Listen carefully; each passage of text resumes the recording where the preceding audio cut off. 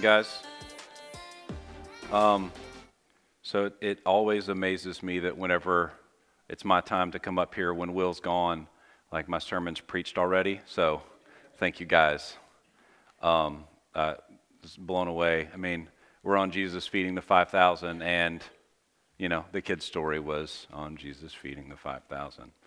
And hopefully God will make the connections as we're going through here.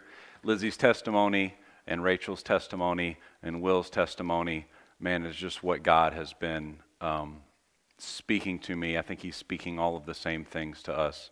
So not really a confession. Normally I start with some type of struggle, but the last few weeks since Will told me the passage I would preach on, man, I've been studying it, and God has been speaking, and it's been so good. And then I've been trying to write the last couple of days, and it's putting everything in a cohesive thought was a struggle for me. I don't know why. Maybe it's because I'm not going to say I don't get enough practice, because I don't want Will to start making me, tell me to come back up here again even more. But yeah, God's faithful, so I know that he is going to say some good things to us, because he said some good things to me throughout the last couple of days. So let's pray, and then we'll jump in.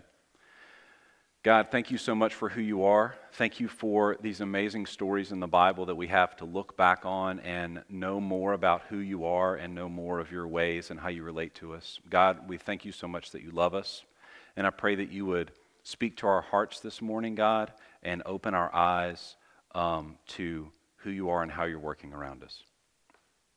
So, if you guys will remember, we're going through Luke. I know it's been a long time since we started, but we're going through Luke, and Luke's whole journey looking back on the life of Jesus is to show that Jesus came in and he flipped the religious world upside down. And we say upside down, really it's a writing of the upside downness that happened in the fall. So when sin entered the world and Adam and Eve fell, they were kicked out of the garden, the world turned upside down. That whole idea of Hebel, the things that are not how they should be. Luke is showing Jesus as the person to right that ship, to kind of make it the way it should be. And in the last few weeks, Will has preached about some of the awesome things that Jesus did, some of his miracles that really baffled and perplexed people, and they didn't know what to make of Jesus. And a lot of people were asking, who is this man? Nobody really knows who he is, but Jesus wants us to know who he is. All of these stories that we have are Jesus's attempts to get us to know who he is and to know his ways so that we can be with him. God's plan from the beginning of time was always that Jesus would repair the void between our hearts and his because of sin.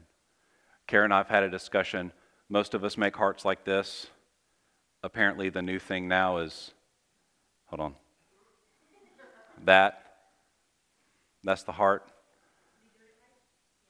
I don't know. It's like the Spock thing. My fingers don't work. That's a heart. Okay. So for me, it's like this. Either way, our hearts were separated at the fall, and Jesus is what repairs that, brings us back together. So I want y'all to keep that in mind as we continue to study on in Luke, and as we study this miracle where Jesus feeds the 5,000 today, and as you are seeking God about what ministry opportunities are around you and where you need to be involved, keep that in mind, that the plan is always that Jesus is repairing that separation because of sin. So not just in our lives, but in all lives. Jesus wants to repair that. So we're going to pick up our story. Last week, Will talked about Herod's confusion about who Jesus was and his desire to talk to him. And before that was Jesus sending out the 12 disciples. So we're picking up, this scripture picks up with the 12 disciples coming back to Jesus, all right? So imagine your first mission trip if you've taken a mission trip, right? All you want to do is talk about that. And then we're going to see some introvert struggles here in just a minute. So let's get to our scripture. This is Luke 9, 10 through 17. And you may see some differences as we read from the kid's story. I'm just going to say that was in John. We'll talk about some differences in just a minute. All right, so Luke 9, 10 through 17. When the apostles returned, they reported to Jesus all that they had done. He took them along and withdrew privately to a town called Bethsaida. When the crowds found out, they followed him. He welcomed them, spoke to them about the kingdom of God, and healed those who needed healing. Late in the day, the 12 approached and said to him, "Send the crowd away so that they can go into the surrounding villages and countryside to find food and lodging, because we are in a deserted place here." "You give them something to eat," he told them. "We have no more than 5 loaves and 2 fish," they said, "unless we go and buy food for all these people," for about 5,000 men were there. Then he told his disciples, "Have them sit down in groups of about 50 each." They did what he said and had them all sit down. Then he took the 5 loaves and 2 fish, and looking up to heaven, he blessed and broke them. He kept giving them to the disciples to set before the crowd. Everyone ate and was filled. They picked up 12 baskets of leftover pieces.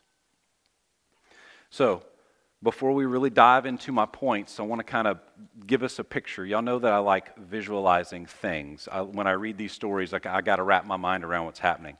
But first, this is the only miracle, say aside from the crucifixion and resurrection, this is the only miracle that's reported in all 4 Gospels. So, this is important. This one to me is really, I think it stands out from a lot of the other ones. So, if you have the handout, I've put the other scripture references in there. We're not going to read them all. But Matthew 14, 15 through 21, Mark 6, 32 through 44, and John 6, 1 through 14. So this was a well-known story. So let's imagine the 12 go out. Jesus sends them out. He gives them his power. They go out. They heal people. They get rid of demons. They provide all kinds of stuff, and they're seeing the power of God, and they're spreading that, and they come back, and all they want to do is tell Jesus about it. Can you imagine running up like, "Dude, let me tell you about this guy who couldn't walk, and I tickled his feet, and he walked. And there's a guy with the gecko eye sticking to the side, and I thumped his ear, and he went straight, and he could see." Like, just so excited about the things that God was doing through their life, right? Lots of high fives and chest bumps. All they wanted to do was hang out with Jesus. But that didn't happen, right?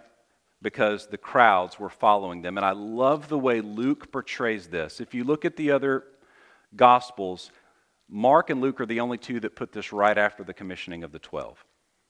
Matthew and John put it in some other places. So exactly where it happens, I'm not here to debate that, but I love the way Luke puts this picture, because the disciples come back from doing this awesome stuff for God, and they just want to hang out with Jesus, and they can't. So Jesus takes them to the mountains around Bethsaida. Anna, can you put the map up? All right. I got a map, and I got a laser pointer that's not going to blind us. So, there's the Sea of Galilee, right? This is the Jordan River. So if you ever read the Jordan River Valley, know that it goes from there down to the Sea of Galilee. So Capernaum is where they spent most of their time, and that's probably where Jesus sent them out from. So they probably went all around here doing the work of God, healing and teaching. The demoniac that Will preached on a few weeks ago was somewhere over here, right? So Galilee is in here. This was where the Gentiles were. That's where the demoniac was. Jesus calmed the storm on the Sea of Galilee. So anyway, so they're at Capernaum. They come back, and people are following them.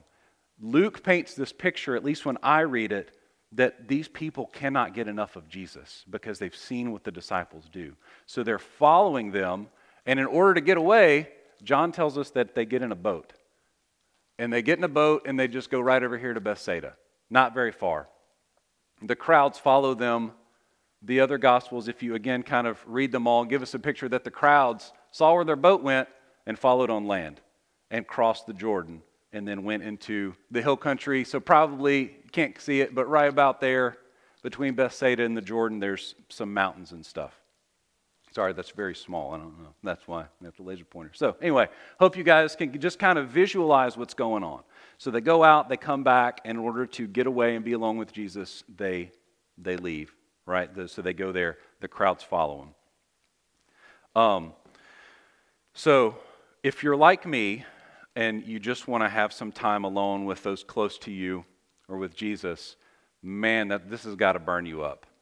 because I know, like, I just want to detox and I want to debrief and hang out and talk about cool stuff, and they're not allowed to do that. So crowd comes, but Jesus does what he does. He welcomes them, he takes care of them, preaches and heals. And the number that's mentioned here, they say 5,000 men. So we don't really know how many people it was. I'll say there was at least 5,014 because they give us 5,000 plus 12 disciples and Jesus, and at least there was a kid there. John tells us there was a kid. All right, so 5,014 up. To get an idea of that, like just again a mental picture, the Colosseum up here, the max capacity is 10,000. Okay? So if you've been in the Colosseum, imagine it half full or all the way full. All right? We don't really know. This is a lot of people. Okay? So 12 men plus Jesus drew thousands of people. Could you imagine doing something in the Colosseum being full just because of what you're doing? That's amazing. Like just thinking that Jesus sent these guys out, and because of the things that he told them to do, thousands came. So that leads us to point number one. When Jesus sends us out, he equips us so that we can bring others to him.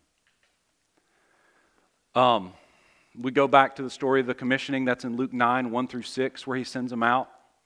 Again, I love the way that Luke visualizes this with like it just seems like the crowds are following them. You don't get that quite in some of the other Gospels, but that's why I love the way Luke paints it here. So the disciples obeyed Jesus, and thousands followed Jesus because of what God did through their obedience. What a vision of ministry. Like, just think about ministry in general, all right? Jesus sends us, we obey, people seek Jesus. That's like the most simple definition of ministry I could think of, and that is perfectly how this story plays out, all right? But that is the beginning of ministry. That's not where we stop, and it's not where God has the disciples stop here. Once people are drawn to Jesus, so those of us who have been with Jesus and know Jesus, are still given tasks to obey so that we can care for those that are drawn. So if we look back, let's go back to the scripture. We'll do Luke just 12 through 15, so the little chunk there in the middle. Late in the day, the 12 approached and said to him, "Send the crowds away so that they can go into the surrounding villages and countryside to find food and lodging, because we are in a deserted place." "You give them something to eat," he told them. "We have no more than 5 loaves and 2 fish, they said, "unless we go and buy food for all these people," for there were about 5,000 men there. Then he told his disciples, "Have them sit down in groups of about 50 each." They did what he said and had them sit down. All right, so again, let's picture this. All right, there's all these people, and there's a need. Now, whether some of them had food and were hoarding it and not wanting to present it, or nobody brought food, they just saw them get in the boat and took off, I don't know.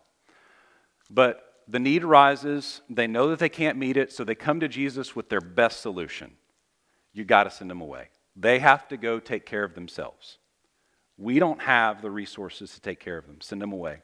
And what does Jesus tell them? I wish Rachel were in here. He says, you give them something to eat. Or love your enemies. Right? Something that they cannot do. Right? They know that at their best, they can't handle that. So, Jesus tells them to meet the need, and their immediate response is to acknowledge that they cannot do what Jesus said with what they have. Jesus' commands sometimes feel so overwhelming, but when our response is, I can't do that without you, man, good stuff happens. So knowing that they don't have the resources to feed so many, they offer their next best solution, right? We have this. This is all that we have, right? I mean, this was our dinner, probably. I know John says that there was the kid there that had it. A lot of theological guys that say that maybe the kid was holding the food for them. Well, we don't know. But at least there was a kid there. But this is what we have, right? This is probably enough to feed the 13 of them. So Jesus tells them to have the people sit down. So Jesus gives them 2 commands. One that's impossible and one that is super simple. Like, what? Like, how do we go from that to this. You know, like, no, give me something that I can do that I feel good about, Jesus. Like, let me do something that's going to make a difference, and people are going to say, man, Carrie knows what's happening, right? Not have them sit. Like, they're hungry. They need to go find something to eat, and Jesus has his disciples sit. It blows my mind where we go from, all right, do the impossible to the most basic thing imaginable. So, again, the visual here is awesome, and I want to keep with this theme of Luke having the crowds being the people that heard God's message from the apostles and the disciples, and they also heard Jesus because Jesus was doing this too. So they come, they hear about the kingdom of God, they're healed, you know, all the things that Jesus is doing. And a lot of these people, I'm sure, recognized the disciples. Like, hey, I saw that guy in this town. Hey, I remember when we were in Nain and they raised the dude up. I remember seeing them all there. So there's some type of relationship happening. And Jesus sends the disciples out into these crowds and tells them to do something super simple. I don't think that was by accident, right? So Jesus sends the disciples out into the crowd in a simple way to prepare them for what he's about to do. All right, so when people are drawn to Jesus, our part is simple. And that sounds really wrong to say. Because so many times we hear the first command of Jesus, you feed them. And we can't. That's difficult. But when we acknowledge to Jesus, I see this need, Jesus, and I know you want to meet it, but I can't with what I have. Jesus says, just have them sit down. Like I'm not going to say that everything that we do is simple, but when we are at the feet of Jesus and letting him do what he does, he gives us simple things that change lives. So the Bible often calls Jesus' followers sheep, and that's not because we're dumb, but it's because we follow our shepherd and his commands are simple. If you think about a shepherd with a flock of sheep, he's not a third base coach in baseball giving all these kind of signals that nobody knows what they really are. His calls to them are simple, and they know his voice, and they follow him. That is why we're called sheep. So I want to turn, if you guys will, this is a passage in John where I think that Jesus is doing so many things in Peter's life, but we're only going to hone in on this one thing where he's trying to make Peter remember who Jesus is. So turn, if you will, John 21, 12 through 17. So this is after the resurrection. Jesus has appeared to his disciples and some other people several times, and this is where the fishermen, Andrew, Peter, James, and John, have gone back to what they know. They've gone back to fishing, and Jesus shows back up to them. So he, tells them to come in, and they sit down and have a little breakfast. So, John 21, 12, what did I say? 12 through 17. Come and have breakfast, Jesus told them. None of the disciples dared ask him, "Who are you?" because they knew it was the Lord. Jesus came, took the bread, and gave it to them.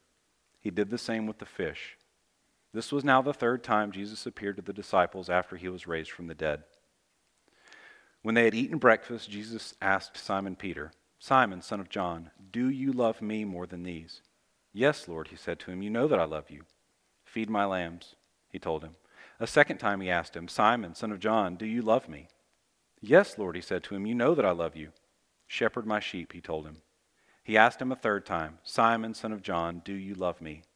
Peter was grieved that he asked him the third time, "Do you love me?" He said, "Lord, you know everything. You know that I love you."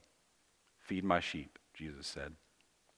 So this is like a whole 5 sermons in this one passage if you know the life of Peter. But we're going to focus in on the things that Jesus said here that would have caused Peter to remember this feeding the 5,000. He's breaking bread and fish, and he's providing for them when they're out trying to do it on their own, fishing. And he's also saying, "Feed my sheep." Like, I've already done this. You've seen me do it. I want you to continue to do these things.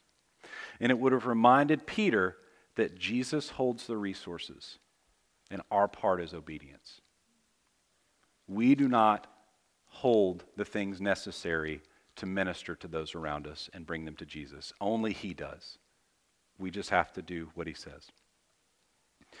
So point number 2, and we're going to talk a little more about resources in a minute, is when Jesus works in the lives of those around us, He uses us to speak truth as we love. So Will talked a little bit about this last week, about you can't separate the two. You cannot separate love, ministry and truth. You know, love and the gospel, they go hand in hand. Sometimes it doesn't make sense. So I'm going to quote the great philosopher of our time, Mickey McManus. I told her it was coming. So she sent this to us at Life Group last week, and it just struck a chord with me. So, everything God does makes sense. We just sometimes lack the sense to understand. Man, how, like that's really good, Mickey. And I know that God gave you that, but man, how good is that? So last week, Will talked about Herod and how he did not understand who Jesus was, but his ideas about Jesus were either based on fear, he thought that he was John the Baptist coming back, or a poor understanding of Scripture, right? Herod didn't get it. The crowds coming to see Jesus didn't get it either, all right? And Will's going to talk a little more about that. If you've read the rest of Luke, you kind of know that what's coming next. But the crowds did not understand who Jesus was, either because they were afraid, right? What happened when Jesus sent the legion of demons into the pigs? The people were afraid and told Jesus to leave. They didn't understand who he was. And also, people think that he's just a prophet, right? They don't really understand who Jesus is. When Jesus puts the disciples in the midst of this crowd, remember I said that I love Luke's visualization because we have these crowds that have followed the disciples back to Jesus, and they have some type of connection probably with some of them. Jesus puts them back in the crowds. He puts the disciples in their midst and has the disciples hand out the food. Right? It's not by accident. It's not like Jesus needed them to hand this out. And I was riding my motorcycle over here on the way this morning, and God struck me with something else, so I didn't put it anywhere. But Jesus could have turned the rocks and the grass into bread. Right? He made dew into manna in the Old Testament in Exodus.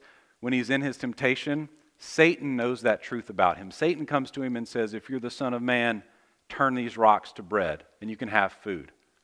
Jesus has the power to do that, but he's teaching the disciples here that that's who he is, that he is providing and he wants them to be a part of it. And he knows that he's not going to be in the flesh on earth forever, and he is allowing them to build those relationships and love on those people and speak the truth of who Jesus is so that they understand more and more. Sorry, I'm getting a little fired up about that.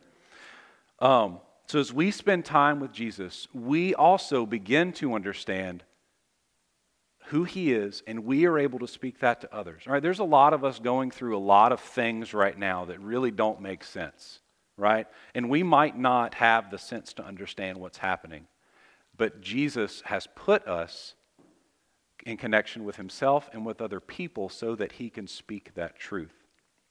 So, Will's talked about Luke being in prison, Ben. We've had so many issues with work. I know I've struggled with some things at work. Lizzie, Rachel, Al, it seems like all of us have some type of thing going on that we really don't understand at the moment. Can't see if Mark's still in here. Okay, all right. So, and it's like this kind of bothers me, but it's one of those things that people just don't understand who Jesus is sometimes. We had a 10-year-old tell Mark the other day that parts of the Bible are wrong, that they're just wrong. Like a 10-year-old, so that means that people are teaching that the truth of who Jesus is, that's part of it is wrong. And that, it hurts me, one. I mean, kudos to Mark, because he was like, no, that's not what the Bible says. Little proud dad moment there. But still, there are so many people around us that just don't understand who Jesus is. Whether it's out of fear, because they don't understand what's going on, or because they have a poor understanding of Scripture, right? And again, I mentioned it a while ago, but Will said last week that the ministry that Jesus has us in and the message of the gospel go hand in hand. You can't separate them. Meeting needs and preaching the gospel are not mutually exclusive. They are always stuck together. And we have to keep them together as we minister in our community. I tried to find, I have a quote stuck in my brain, and I cannot find who actually said it.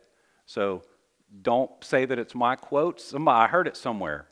And the quote is, "Love without truth is liberalism, and truth without love is legalism."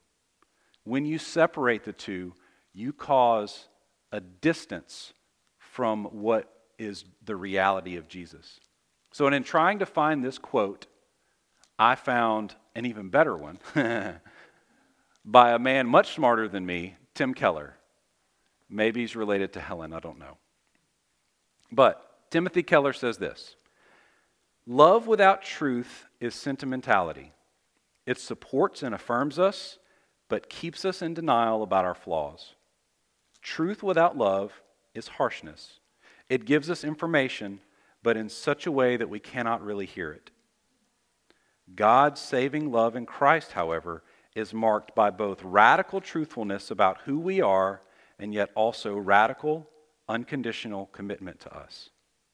The merciful commitment strengthens us to see the truth about ourselves and repent. The conviction and repentance moves us to cling to and rest in God's mercy and grace." Man.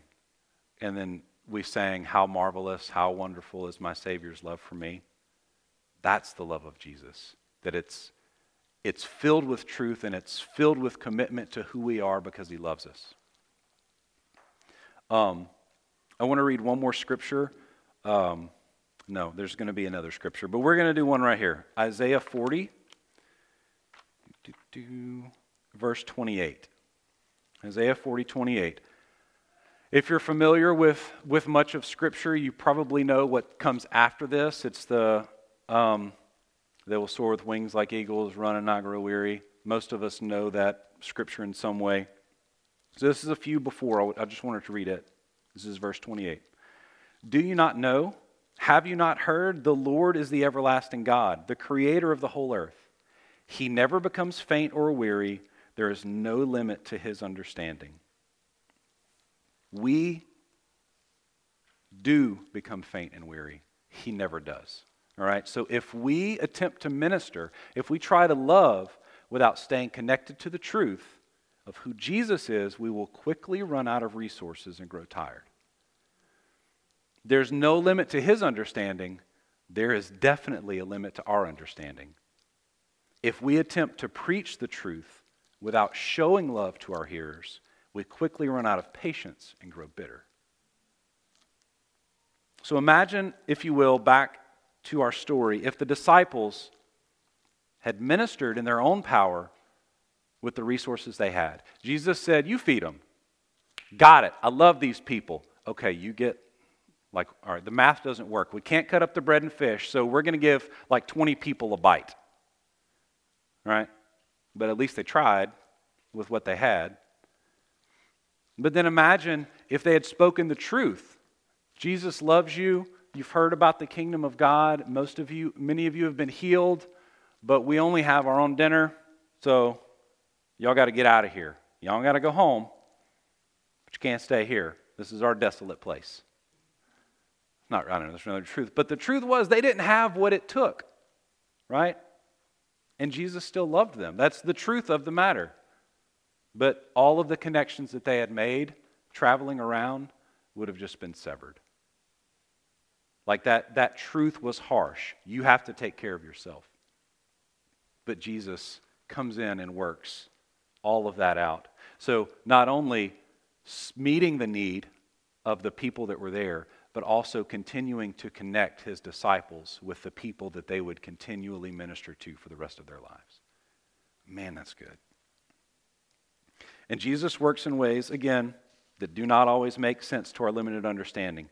But he wants us and those we're ministering to know more of him and his ways. All right? Because remember, God's big plan is that Jesus brings our hearts back together, right? He repairs that brokenness that happened in the fall. He wants us to know who he is because he is the only one that can fix that. So point number 3. When Jesus calls us to minister to others, he will provide for our needs and theirs. Let's go back to the last 2 verses in our passage today, Luke 9, 16 and 17. And I'm about to blow y'all's mind. All right, so the last 2 verses, 16 and 17. Then he took the 5 loaves and 2 fish, and looking up to heaven, he blessed and broke them. He kept giving them to the disciples to set before the crowd. Everyone ate and was filled. They picked up 12 baskets of leftover pieces. I don't know how I ever missed this, but how many disciples were there? How many baskets did they pick up full of food? Man, like everybody ate, and the disciples had leftovers. Or before, they had a meager meal between the 13 of them, and now they got food for days probably. Man, I don't know how I ever missed that. But how good is that when we spend time with Jesus and we are in his word, he continually reveals truth to us. Man, and I don't have it here. In Romans, I don't know, middle of Romans somewhere, when Paul tells them, like, I gave you milk because you weren't ready for solid food. God gives us the truth that we need for where we are so that we can speak that to other people. Man, that's good. So, Jesus again was teaching more. He was teaching his disciples more about who he is. And Will, I hope you enjoy this. I got some Greek. I normally don't dive into the Greek, even though I've studied it a lot. But in all 4 of the passages, the Greek word for basket is the same. All right? There are other passages in the Bible that talk about different kinds of baskets. But the Greek, kophinos, was used here. So it's a stiff wicker basket, holds about 1 1/4 to 2.5 gallons. So this is a basket that the Jews used when they went on a trip. So they would put a couple of things in there. Typically, they would put hay so that whenever they went to sleep wherever they were, they could put the hay down. And if they were in a Gentile country, they would not touch the Gentile ground. They wouldn't sleep on that. And they would bring their own food so that if they were in a Gentile country, they would have their own food instead of Gentile food. So imagine, all right, so the disciples come back. They're talking to Jesus. The crowds are coming in. He's like, look, let's get in the boat. Y'all grab your kophinos, whatever. So they grab it and they leave. Okay, and then whenever Jesus says, you feed them, and I'm like, this is all we had. This is all we got in our basket. Jesus says, all right, just go have them sit down, and feeds everybody, and then fills their baskets up with more than they had to begin with. Man, that's good. And I don't want to get in here and say any type of prosperity gospel stuff, right? God's always going to do that. He's not. But whenever he calls us to minister to someone, he will provide what we need and what they need. And I love that Will and Craig both had stories this morning about God just loving on them a little bit. Because again, if you keep reading in Luke, as we'll get there, it looks like the disciples are out in the wilderness for a week or more. I don't know. So when they went out, they were like, all right, Jesus, we're going to go hang out for the night. So we got our baskets with stuff for our meal for tonight, and then we'll come back in the morning. And at the end of feeding the 5,000, Jesus sets them up to go hang out and have more alone time with him. So, again, for those of y'all like me, I want to spend my time with my boys in Jesus, and then it's disrupted, the great disruption. Janet, is that it? I thought about that this morning when I was looking back over this. Our time alone their time alone was disrupted, but Jesus took care of the disruption in a way that was full of truth and full of love, and then also loved even more on the disciples so that they could have more of that time alone. So, Jesus has the resources. He will provide. When God calls you to something, you have to trust that He's going to take care of it because we cannot do it on our own. When we are in these difficult times at work, when we're dealing with our friends going through rough things or our family going through rough things, God will provide. He'll provide not only for you, but also for them. And I know that sometimes it seems tough. Your response back to Jesus, I can't do this on my own. It was Rachel this morning. I can't do this, right? Love my enemies. I can't do this. He will give you simple things to do that. One more passage, and I'm not going to read it in my Bible. I've got two different versions because I really like how they are. Psalm 87:7 is talking about Zion and the future, and it says, singers and dancers alike will say, all my springs are in you. I think the King James says fountains. But I love this one. This is from the Complete Jewish Bible, which I've never read from. I think I'm going to check it out. But singers and dancers alike will say, for me, you are the source of everything. That gives a much better visualization or picture for me than springs or fountains, because we don't really get our water from those anymore, right? So that idea that everything I need, Jesus is the source of that. So as we're thinking about ministry, God's given us a good vision from Will about where our church is going and how we are to love people around us. Remember that the ultimate plan is for God to fix the broken world. And we're all broken. So those around us, we do not have the resources to handle that. So Jesus will give us the things to do that will lead others to Him. Right? Point number one, He's going to equip us to bring people to Him, not to bring people to the things that we can give them, the resources that we have, but to bring them to Him. And He will give us the truth to speak as we love others, the truth about who He is, the truth about what's going on. Will, I was thinking about your conversation with Luke, and he did not even make the connection that the things that y'all prayed for happened exactly how you prayed for them. God uses us to speak the truth so that others can know Him. And He will provide for the needs that He wants us to meet. When we obey Him, He will provide for those needs. When we try to do it on our own without Him, there's no guarantee that He's going to provide for that. He is our source of everything. All right, let's pray. God, thank you so much for not only being the one who provides for our needs, God, but also for the needs of those around us. God, and thank you for giving us simple commands. Even though we may have fear or some misunderstanding, God, you've promised to take care of our needs. God, and you have promised that your yoke is easy and your burden is light. God, and that you can do the impossible. God, thank you for this amazing story in Scripture that teaches us how you love people and how you want us to be involved in what you're doing in their life. God, I pray that you would help us this week to remember that your ultimate plan is to heal our brokenness and the brokenness around us. And I pray that you would help us to see that and what you're doing to fix it. God, thank you for who you are. In your name we pray. Amen.